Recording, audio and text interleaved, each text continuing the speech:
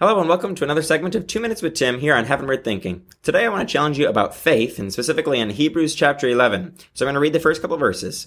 Now faith is confidence in what we hope for and assurance about what we do not see. This is what the ancients were commended for. By faith we understand that the universe was formed at God's command, so that what is seen was not made out of what was visible. And then in verse 6, and without faith it is impossible to please God, because anyone who comes to him must believe that he exists, and that he rewards those who earnestly seek him.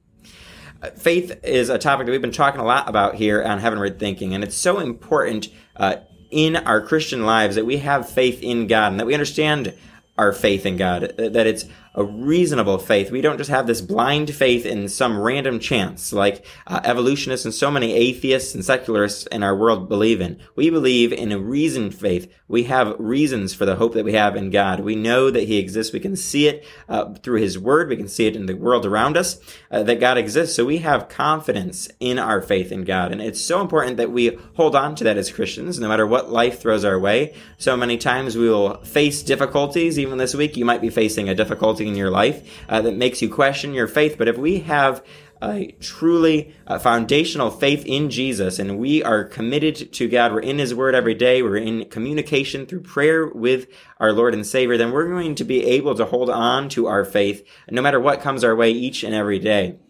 The struggles may get us down, they may discourage us, but they're not going to get at us. They're not going to bring us down because we're going to be rooted in our faith in God. So I would encourage you that way this week, that you would have that kind of faith, that you would hold on to God, that you would know why you have faith in God, that you would have proof, that you would get in your word, see that it's a reasonable faith to have in Jesus Christ. We don't have some unreasonable faith. We have a very logical faith in God because we can see in his word that he exists, and that Jesus died as our Lord and Savior, and he rose again, giving us salvation. So I hope that you would hold on to that faith this week as you go about your week, and join us next time for another episode of 2 Minutes with Tim on Heavenward Thinking.